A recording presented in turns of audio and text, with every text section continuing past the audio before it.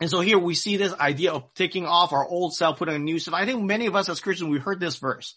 But I think one thing I want to point your attention to is many times we don't, when we think of our former manner of life, is talking about our sinful desires, sinful life, which is true.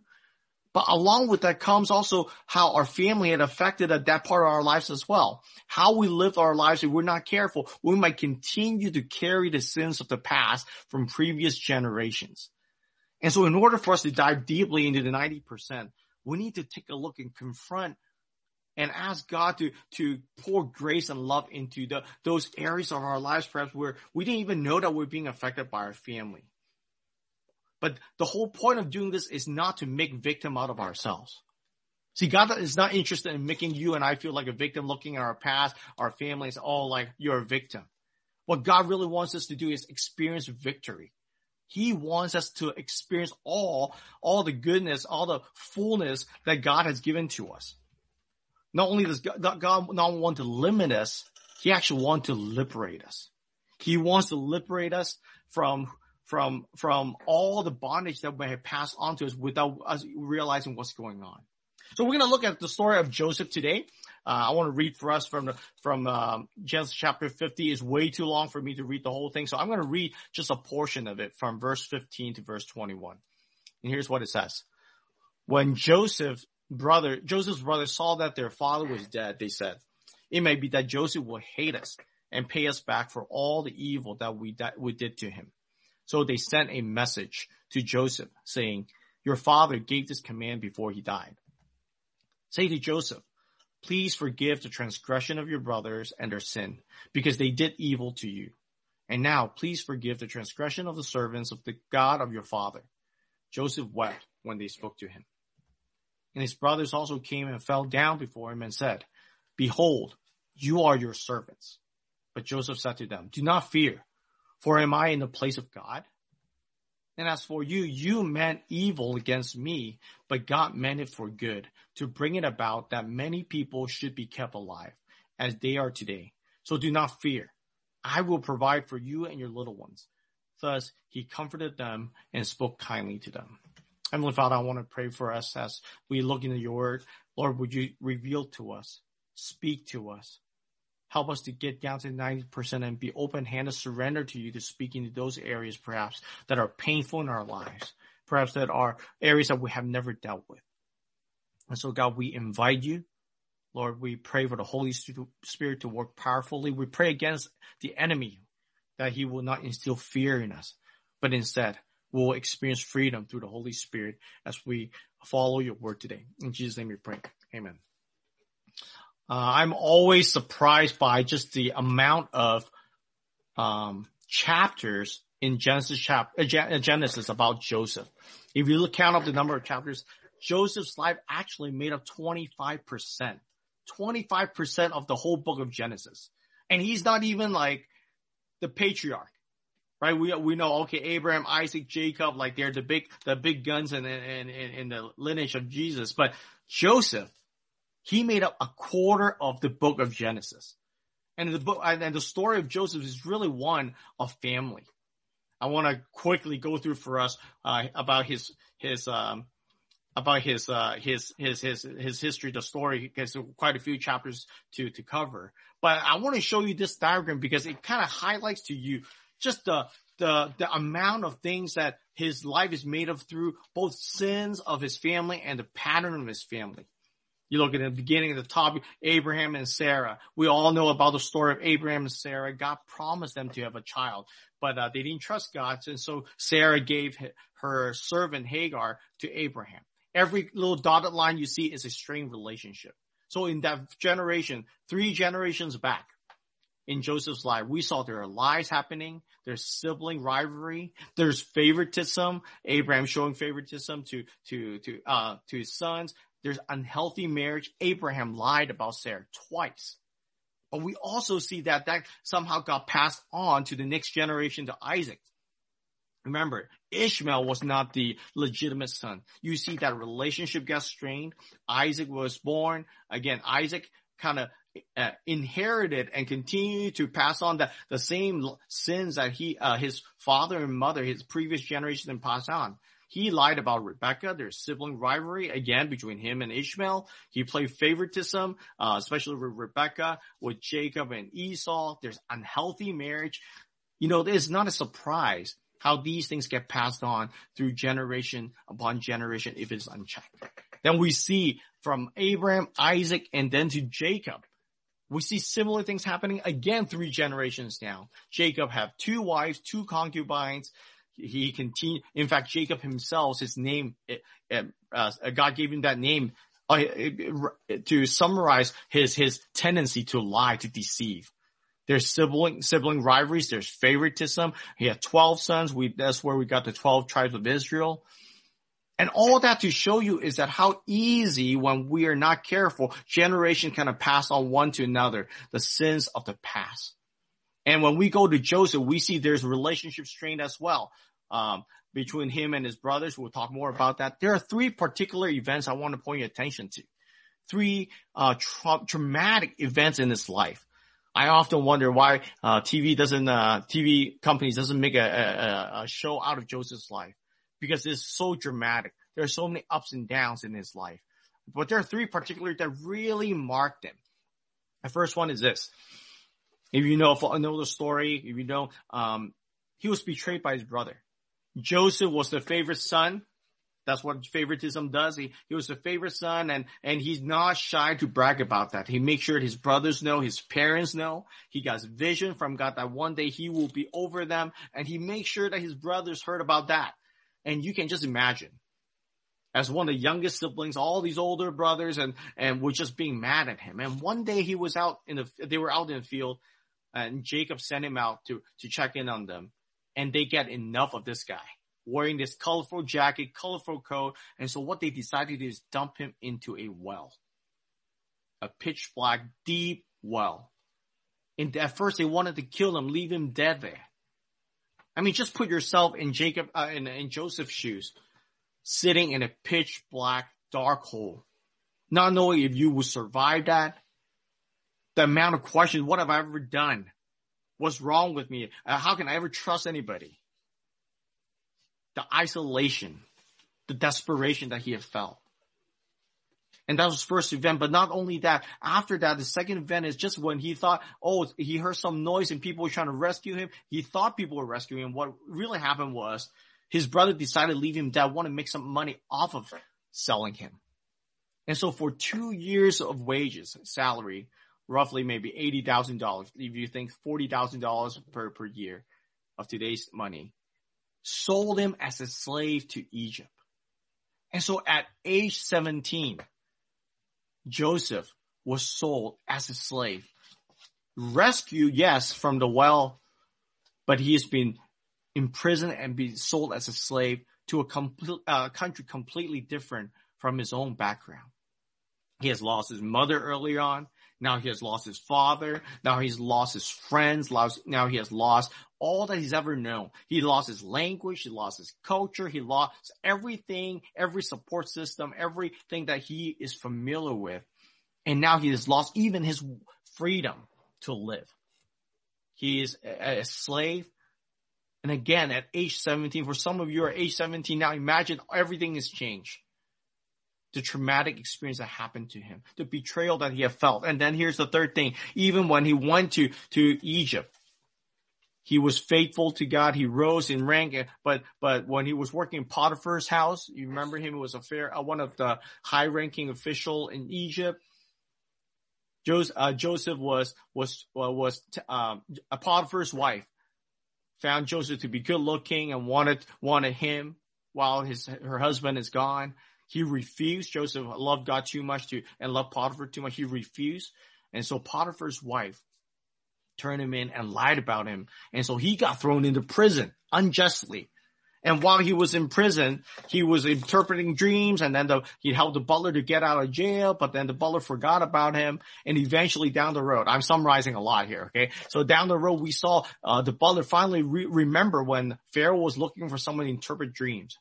And the butler remembered this guy in jail named Joseph, recommended him. And through all of that, Joseph interpreted the dream perfectly for Pharaoh. And then he rose into the second in command in all of Egypt. And all that was going well. And so you see how Joseph's life was messed up, by his family. You see how his life was dealt with a lot of negative situation and circumstances in life. And finally, when he's about 30, he rose to second in command in Egypt. You think all things are being good. And in fact, if you look at the way he named his children, you can kind of get a sense that Joseph was kind of past these negative things in his life. He had two sons. One of them is named Manasseh. The other one is Ephraim. Manasseh's name literally means making forget.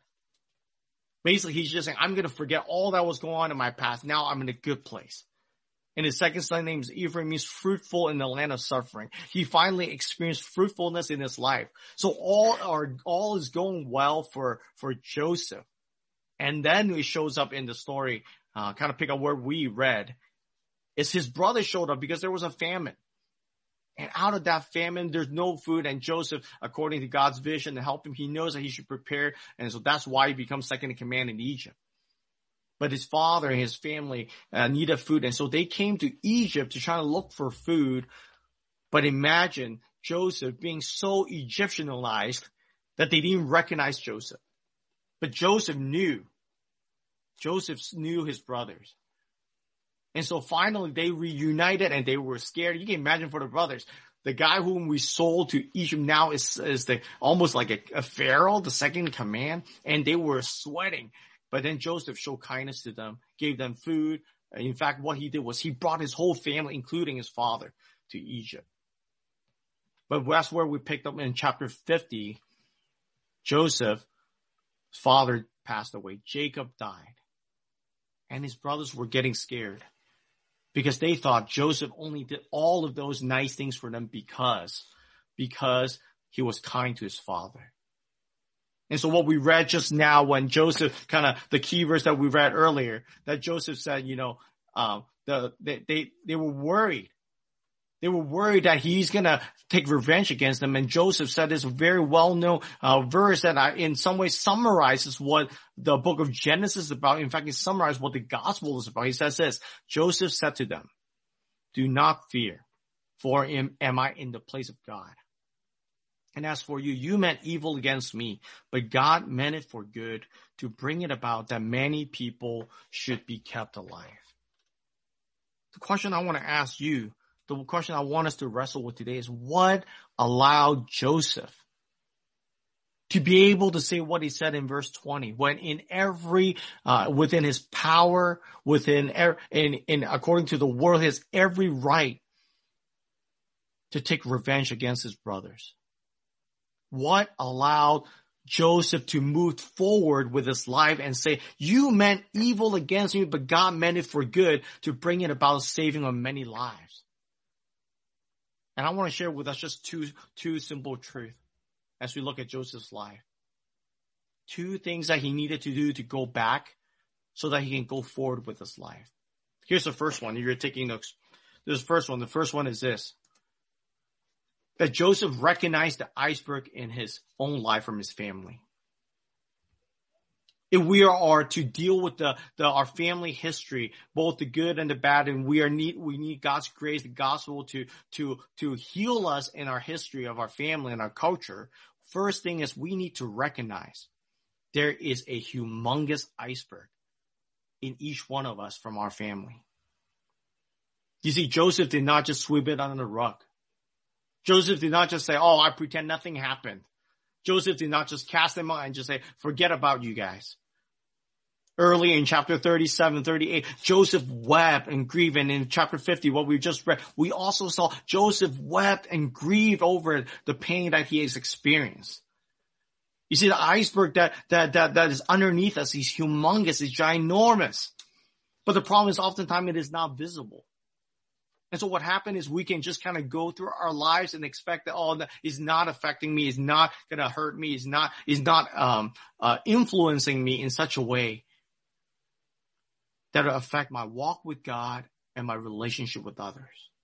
Joseph could have easily just swept everything under the rug and pretend nothing happened. But that is not what Joseph called it as what it is. You meant evil He was courageous enough, have faith enough in God to deal with the evil that was done to him. See, when we don't live in reality, meaning we don't live face to face with what really happened to us, we don't really live in spirituality.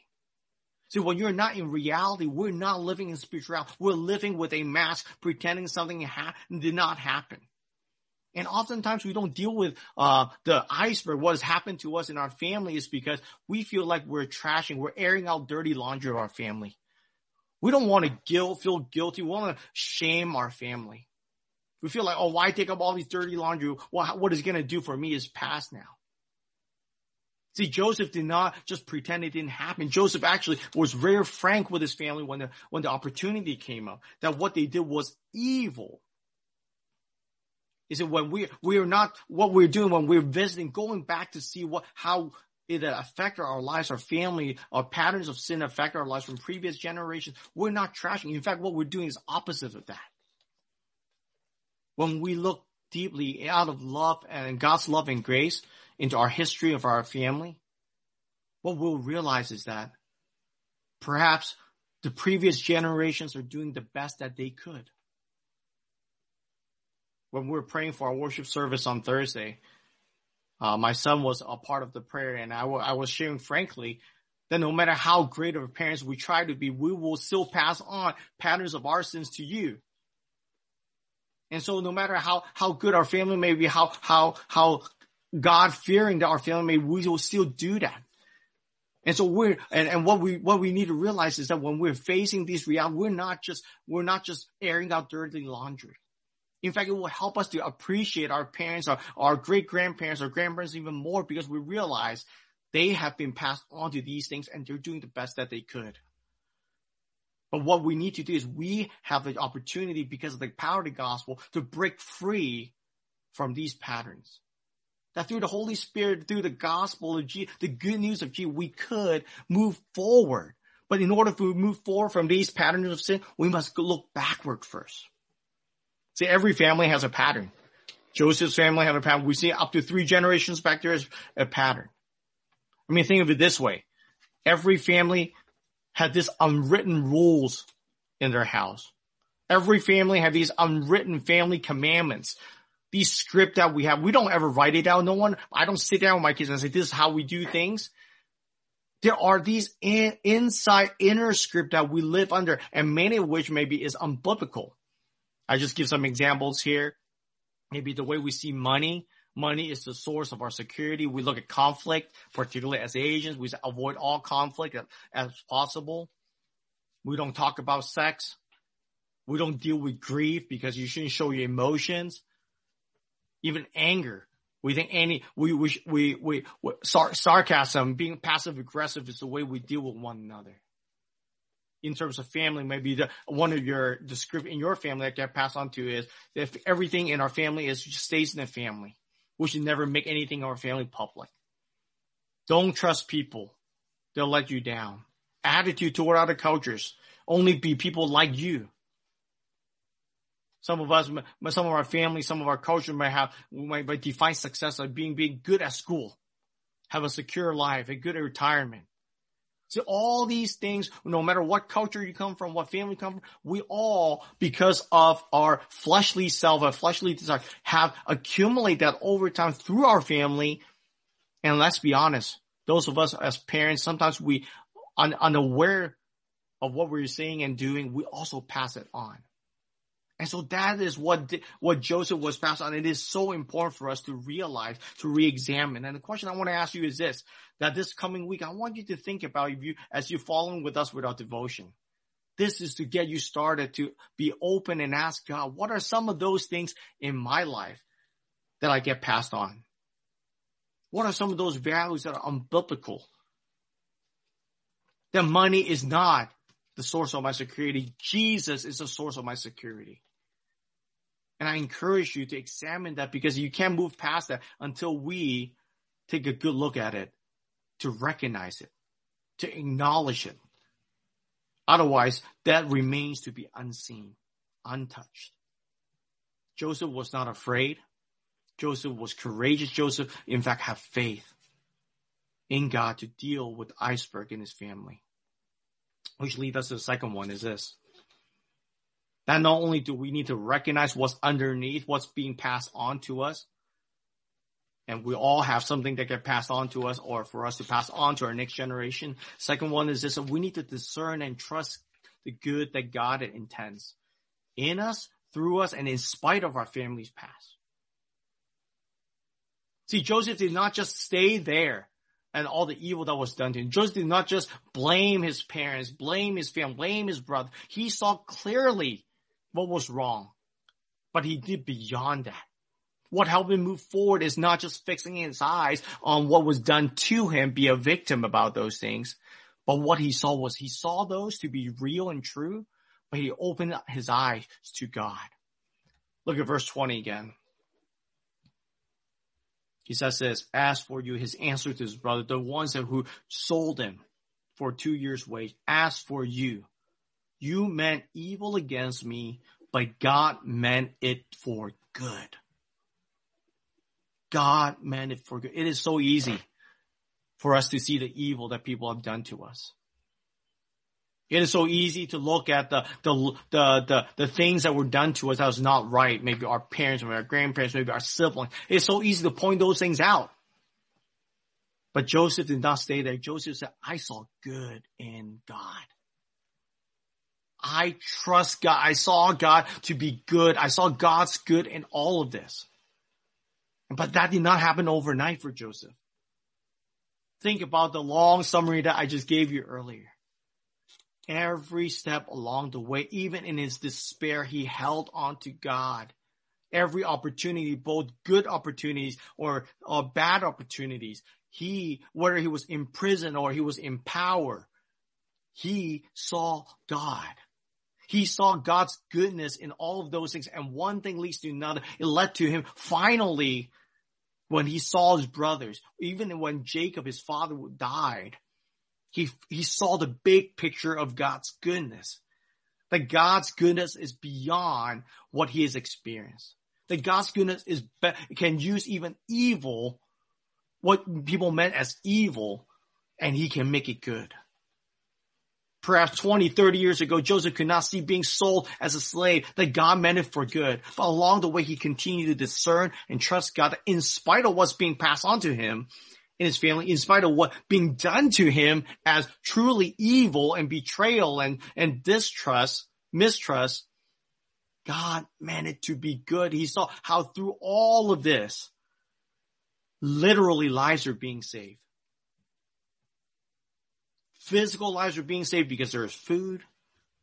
But even beyond that, people get the front row seat to see God at work in his life.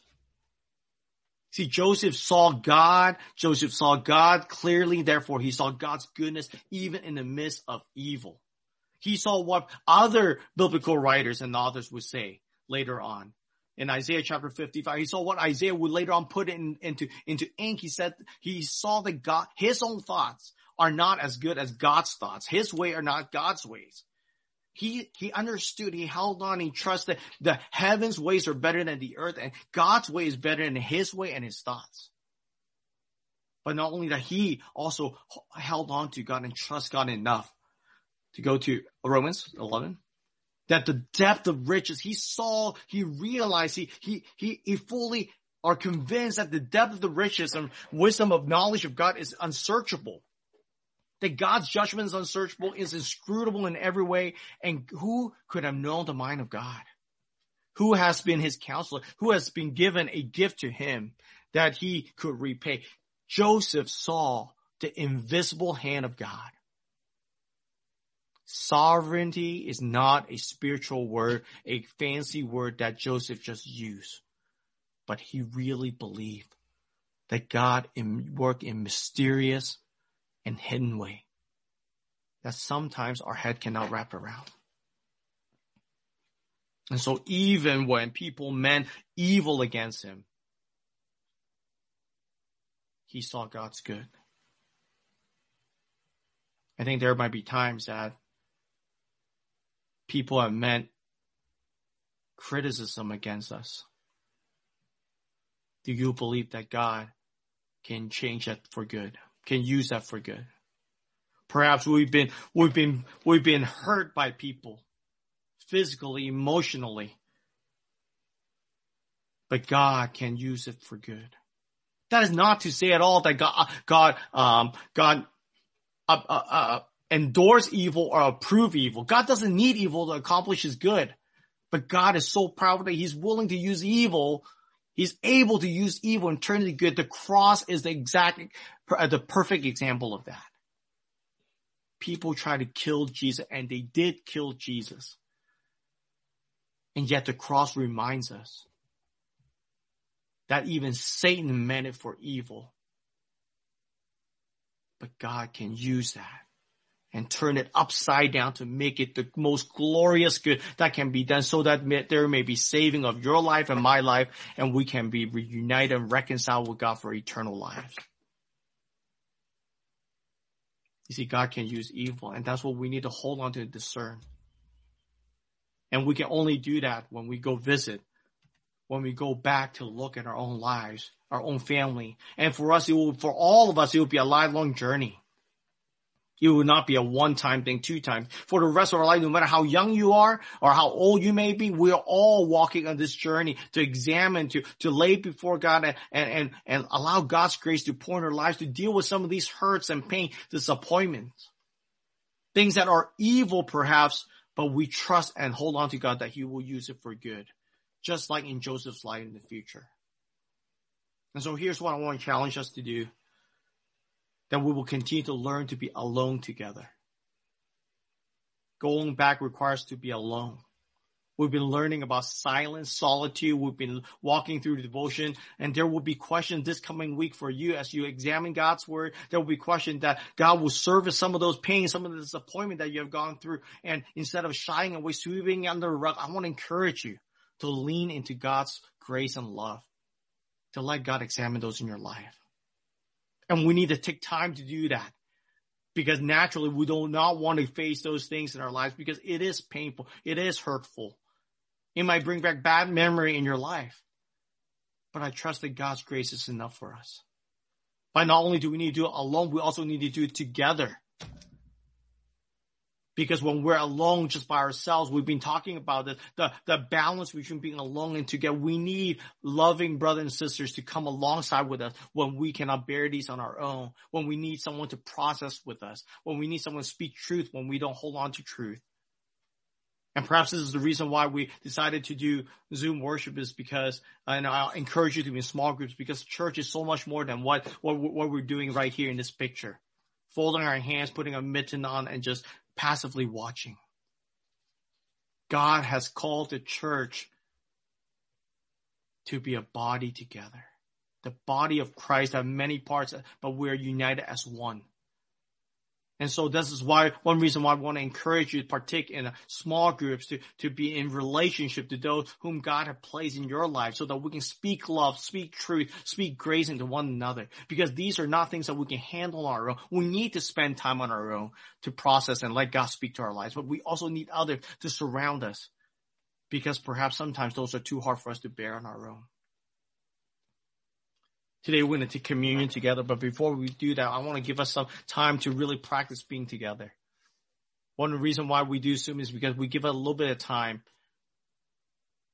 to share with one another, to speak truth in one another, to encourage one another. So we're going to break off into groups for about 10 minutes. And the question I want you to start examining and start answering is this: what family script are you living by?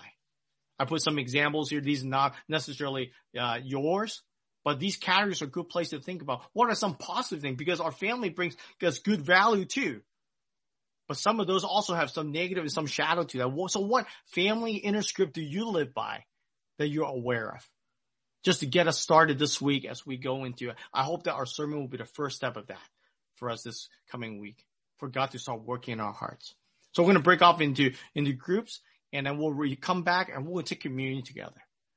We're going to look at Jesus. And we're not just going to look at the evil. We're not just going to look at ourselves. We're going to look at Jesus and allow him to speak truth and pour grace in our lives. It reminds us this newness of life in Christ. So let me break us off into groups, and then we'll come back in about 10 minutes. As we talk about these things, I realize these are not something that we can just dabble in and just expect things to be changed. And but one thing I want to end our worship service today is kind of cast our hope back on Christ. You know, Jesus said the thieves come only steal and kill and destroy, meaning the devil, Satan. But Jesus said, I came so that they may have life abundantly. So as we observe communion today, let's be reminded that Christ has died for our sins, and Christ has risen to give us new life, eternal life that started the moment we have put our trust in him. And there is hope that Christ will come again, that when we're reunited with Christ for his eternal kingdom, things will be completely different. There will be no more sin, no more sorrow, no more weeping. But in the meantime, the gospel tells us Jesus gives us newness of life. And so I know while these things sound so negative, sound so heavy, we have new hope. Every time we look at the cross, we have hope that God can use the worst of things to change to the greatest of things, that the gospel is a gospel of resurrection. Jesus wanted to resurrect dead things in our lives. And so that's what we're going to do today. 1 Corinthians chapter 11, verse 23 to 26 reminds us what these elements represent. Here's what Paul says, for what I received from the Lord, what I also delivered to you.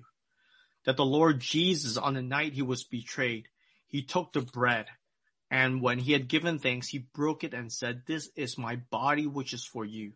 Do this in remembrance of me. And in the same way, when he took the cup after supper, saying, this cup is the new covenant in my blood. Do this as often as you drink it in remembrance of me. For as often as you eat this bread and drink the cup, you proclaim the Lord's death until he comes. And so we're going to play a song and sing it together, a song called Come Behold the Wondrous Mystery. And as we sing that, let's continue to come back before the Lord and ask God for forgiveness for sins that were committed. Let's claim his promise for us that we can have new life. And many of you know this is one of my favorite words, to behold, to be in awe of perhaps maybe a mystery for us, but is a reality for us. That God loves us so much that he sent his son to die for us so that we can be released of all these bondage of sin, including what had happened in the past for us, and even what will be happening to us in the future. So I encourage you, those of you who have been baptized, as we sing, as we meditate, commit your life to God again and living faithfully for his gospel, for his kingdom. And after the song is sung, I'll pray for us and we'll take the communion together.